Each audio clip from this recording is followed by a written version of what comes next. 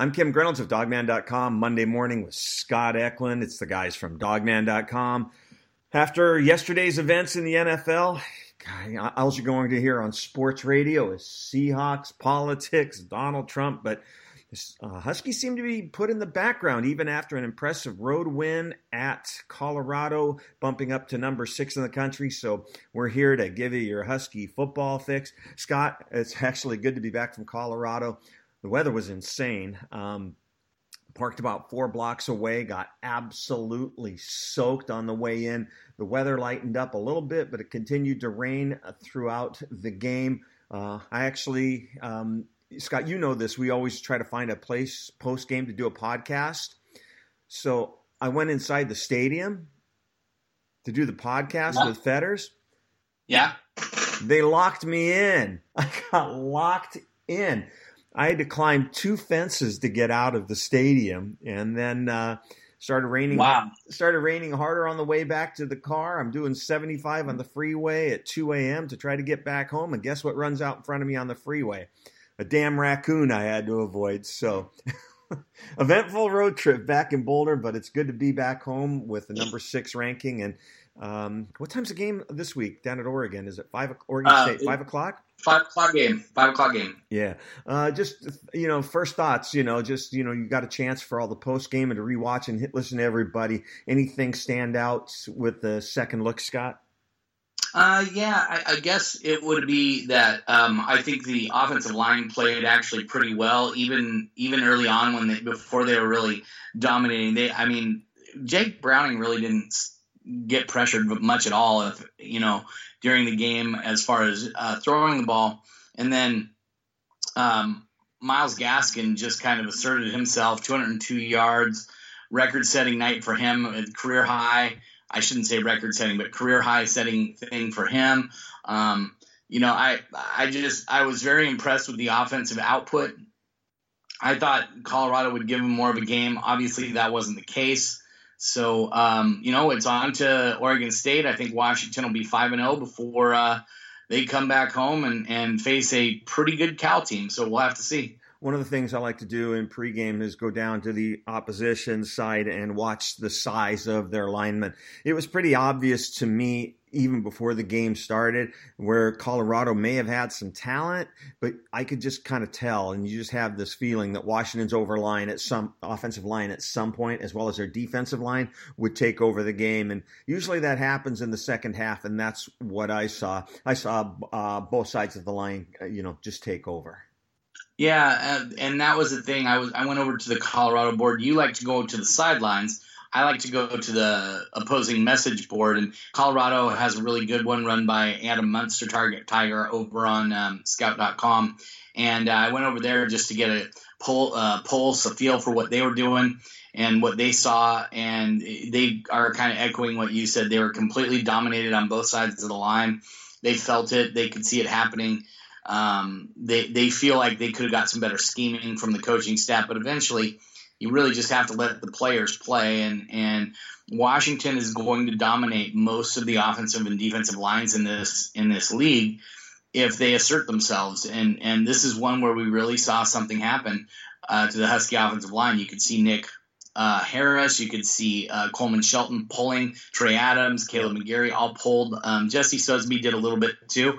So all those guys were being pulled, and they were running power plays, and Colorado just could do nothing to stop it. So I think that was probably a good observation on your part, that Washington was going to dominate on both sides of the ball. I think, Hugh Millen hit the nail on the head when he was talking about, Colorado coming out in that first series was scripted, and the order it was scripted, and those plays they had practiced and knew backwards and forwards, and those were their absolute best plays on that first drive at the best pace.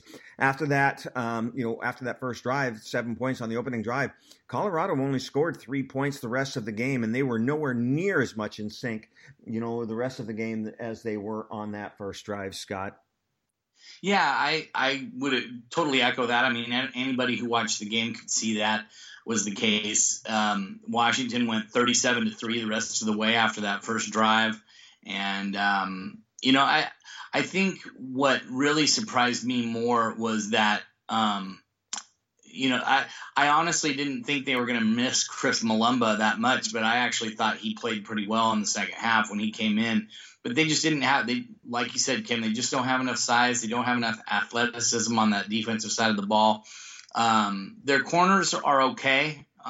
Washington really didn't throw the ball very much, though. Jake Browning, I think, only had 21 attempts on the night. He was 11 to 21. So, Washington figured out the key, and that was, hey, we're going to run the ball, and we're going to run it some more, and we're going to run it some more until you stop us. And Colorado just never stopped them. The word that gets thrown around a lot about in football, as well as sports, is identity, and it makes me crazy because I don't think you need to have an identity. And when you talk about this team, if you want to talk about the identity that they have early on, I think the identity of this team early on is they don't need an identity. I think that they can play, if you want to play a shootout against Washington, they can beat you. If you want to play low-scoring physical football, they can beat you. I think they can beat you in the return game. I just think that they do what's necessary to win football games, and they're not going to be pigeonholed into a power running team, a passing team. I just think they're so versatile, it's hard to pigeonhole these guys, Scott. Yeah, I think you're probably right there. They're more multiple than a lot of us thought they would be. A lot of us thought they'd end up relying on the run more this year, but in the first 3 games they relied more on the pass, and now they've kind of turned back to the run. And you've seen 2 different styles that Washington can win a game by. So teams are going to have struggles game planning for them, and that can only bode well for the Huskies down the road. It was great to see Azeem Victor back on top of the leaderboard, leading the team with 10 tackles, his physical presence out there. He had a welcome to college football moment with Steven Montez if he hadn't already. But, man, it didn't look as bad on TV, but I was right there. He annihilated that Colorado quarterback. He hit him hard. Oh yeah, he did. And somebody was speculating on our message board that he was 250 pounds. Well, I believe Azeem is lighter than he's ever been, which is at 225, 230 pounds. So, you're 100% right, Kim. He does bring that physicality. He's a tone setter for the defense. He really, I don't know if he was just kind of feeling his way back, if he was not 100%, because he had to work his way back into football shape after not having played since last mid-November, early November. Yeah. So, when he got injured against USC. So we just didn't see a guy who asserted himself in those 2 games, the Montana and the Fresno State games. But on Saturday, he sure did. He had 10 tackles. He led the team. And he brought that physical presence that Washington had been missing in the middle of their defense. Scott, you've been aware of Ryan Bowman for a long time. Did you ever see this coming? Well, I think anybody who watched him in high school knew he could get after the quarterback, but I thought he was limited athletically because he didn't have the size of a defensive end, but he really didn't have the athleticism of a linebacker. So, I thought he could be a guy who bent the edge, but I didn't think he was going to be the guy who was able to get pressure off the edge like he is. And, I honestly thought a guy like Bryce Stirk or, Benning Potoai would have a better chance of doing that, but that hasn't been the case. Ryan Bowman's been their most consistent pass rusher. And you know what? The coaches don't care if you're a walk-on or if you're a scholarship guy. If you can get pressure on the quarterback or you can make plays from the position where we're asking you to play, you're going to play, and you're going to be a difference maker for us. I don't think it's any surprise that Ryan Bowman is able to get after the quarterback. I think it's the fact that he's making the amount of plays that he's making. He's doing it against the run. He's doing it, obviously, against the pass, and he's even dropping into coverage a little bit. I think that's probably his weak point. But, the guy is just getting it done, and you really have to applaud it, and you have to love the fact that Washington has a guy with his talent as a walk-on. At times it takes a while for the way you play to get a reputation, and sometimes that reputation takes a while to get through the conference. But I'm telling you right now, Jimmy Lake has gotten the reputation. His guys are a bunch of bullies back in the defensive backfield. You got to love the way they're playing because I'm telling you, from what I saw out on the field from where I'm at, You're seeing a lot of alligator arms in this conference when they're going up against the defensive backs at Washington. They play hard, they play physical, and if you don't catch the ball, they're still going to knock you on your ass. We saw quite a bit of that on Saturday as well. Well, I thought Jordan Miller's interception on when Philip Lindsay kind of alligator armed, like you said, Kim, when he alligator armed the ball and then it went right into Jordan Miller's arms. That was an incredible interception on his part. But yeah, I mean they play a physical brand of football. I watched the Washington State Nevada game, and obviously Nevada's down talent wise. They lost to Idaho State at home, so they're not a very good team right now. They're kind of building their program back up. But I watched Washington State's receivers basically get free releases the whole way. They were just running throughout the secondary. No one was pushing them or rerouting them or doing anything. And that isn't the case when you get in and when you see Washington play a team like Washington State. They're going to come up. They're going to be physical with you. And, yeah, they might get a penalty here or there. And they might, get into a few scuffles and things like that. But Jordan Miller, Byron Murphy, when he finally comes back, Austin Joyner, Miles Bryant, those guys bring an attitude, especially Miles Bryant. For a guy that's not that big, he plays. I think Miles Bryant, for a guy who's 5'8", 5'9", whatever he is, he plays like a guy who's 6'1", 200 pounds. And you have to love that. And that's the big reason why he's playing so much in Washington secondary. If there's a guy on the roster that's listed at 5'9", how big is he, Scott? Well, I don't, we get in so much trouble from the Husky media people when they see us talking about a guy being shorter than what they are. They're like, no, that's the official height and weight that we measured them in at when they got here. So I'm going to go with what it says on the roster, but yeah, he definitely seems shorter than what they have him listed at. But yes. The thing of it is, Miles Bryant, he's a little bit thicker than most think, so he's pretty well put together. And boy, I'm telling you, they really, really had Colorado confused on that play. That he intercepted. They brought guys in, made them look like they were blitzing. And Jimmy Lake said post game that the guys were saying that the Colorado guys had no clue what was coming at them, and they were able to trick them into that because Steven Montez thought that Miles Bryant was going to come on a blitz and that was going to be wide open.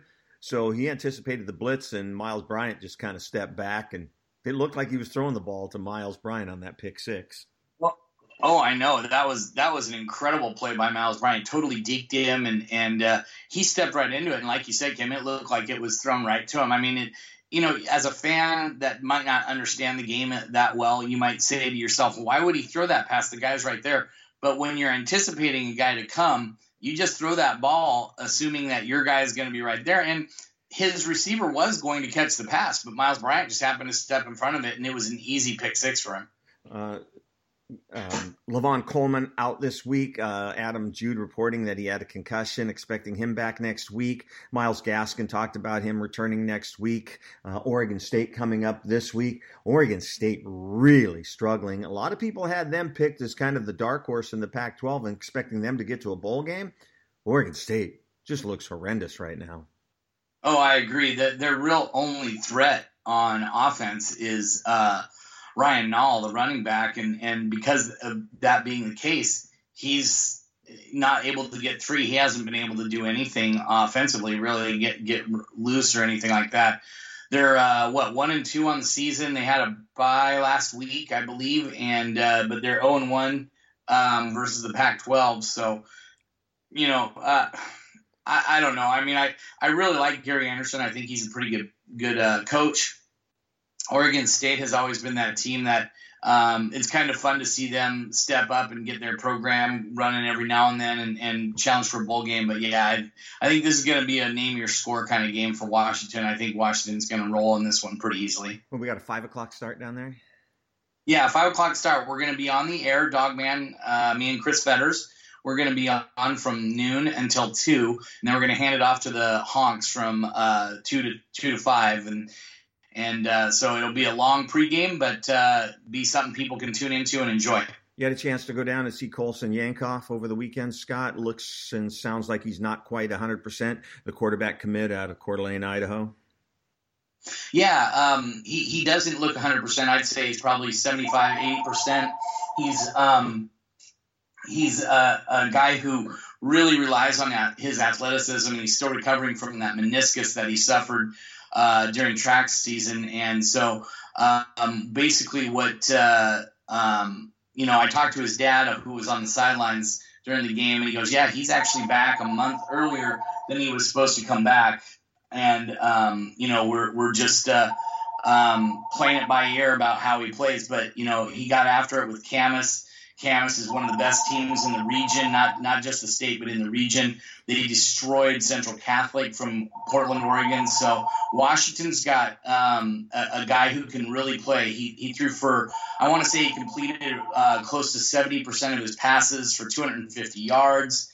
He had one touchdown pass. He did have 2 interceptions. One of them was a bad throw. The other one was tipped. So, and then he rushed for close to 150 yards and had a 65-yard touchdown run. So the guy can get it done even though he's only 80%. So I'm really interested to see what he looks like as a guy who's 100%. So he'll come in January as well as Jacob Sermon. And that'll be a fun battle to watch between those two guys for the backup job, or maybe not even the backup job. They might, because KJ Carter-Samuels could end up coming back. So, but they can battle to see who gets the start once Jake Browning leaves, either this coming fall or next year. And you saw an old acquaintance on the sidelines down at Camas. Yeah, I saw Johnny Nansen, and I walked up to him and I said, "Seriously, you didn't steal enough from the University of Washington?" And we talked for a few minutes. You know what? Johnny Nansen gets a rap from people, and I understand why. I've always enjoyed Johnny Nansen. He was always good to me, good to you, good to all of us. We've seen him at camp since he's left, and he's always great. I talked to him for a little while. They're feeling really good about their defensive line commits, and obviously, but the guy that they really like down there is Brandon Peely, the guy that all of us thought would last maybe a year at USC and be gone. The kid from Alaska who transferred down to Oregon, they got him, and he said that kid can play, and he's their best freshman offensive lineman. So keep an eye on that down there. And but yeah, Johnny Nansen was there. They're recruiting Colson Yankoff. Obviously, I wouldn't worry too much about it. It is what it is, and let's just be frank. Colson Yankoff, it is going to have to take something absolutely drastic, and that's what I mean by that is Chris Peterson is going to have to decide to retire and go into the Peace Corps before Colson Yankoff leaves the Husky leaves the Husky commit list. He is a dog first and foremost, and he will be here in January. A little bit of recruiting news, kind of surprising. I was kind of surprised to see that the offensive lineman from Woodinville, Kate Beresford, committed to Washington State over the weekend. Any surprise there, Scott? So, no, it doesn't surprise me. I mean, I guess it surprised me maybe by but they already have, I think his name's Andre Dillard. They already have him from Woodinville over there. And Kate Beresford just felt really comfortable over there. But the timing doesn't surprise me because the kid has a lot of offers. I think he really likes Washington State staff, and I think he's really happy with his decision. Now, that being said, Washington hasn't offered yet, and they're looking at him. And if Washington offers, I'll be surprised if he doesn't flip. But, that's stating it here on September 25th. I mean, what's it going to be like 3 months from now if Washington offers, or 2 months from now? So I'll be real interested to see what happens with his recruitment. It's just something to keep an eye on if you're a Husky fan. Don't be surprised if they offer, and don't be surprised if he ends up flipping.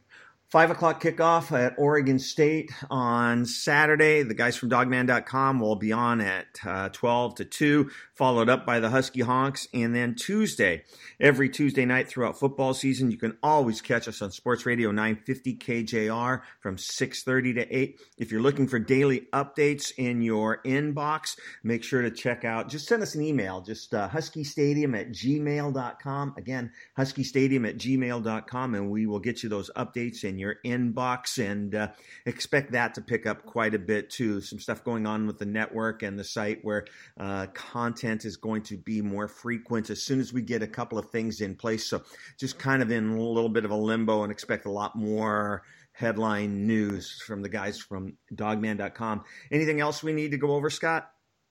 No, not right now. I think, I guess we need to wait and see what Peterson says about some of these injuries. And Chico McClatcher, I think one that all of us kind of want to find out about. Today is actually his birthday.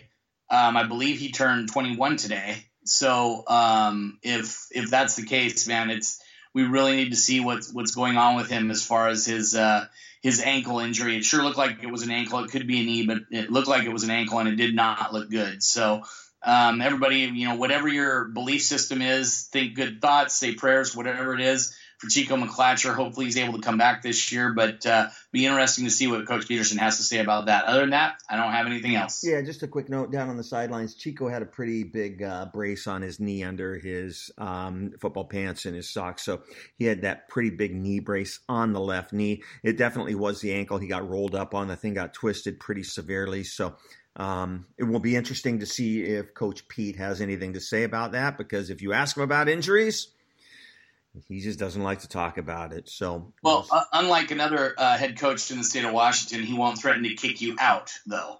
Oh God, Softy and I were talking about that. If we would have been there, our follow-up question would have been about injuries.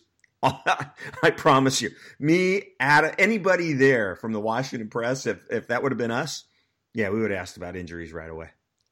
So yeah, I mean, it is what it is. They love him over there, so he's going to do what he wants to do. It doesn't matter. All right. Hey, for all of us at Dogman.com, I'm Kim Reynolds along with Scott Eklund. Go Dogs.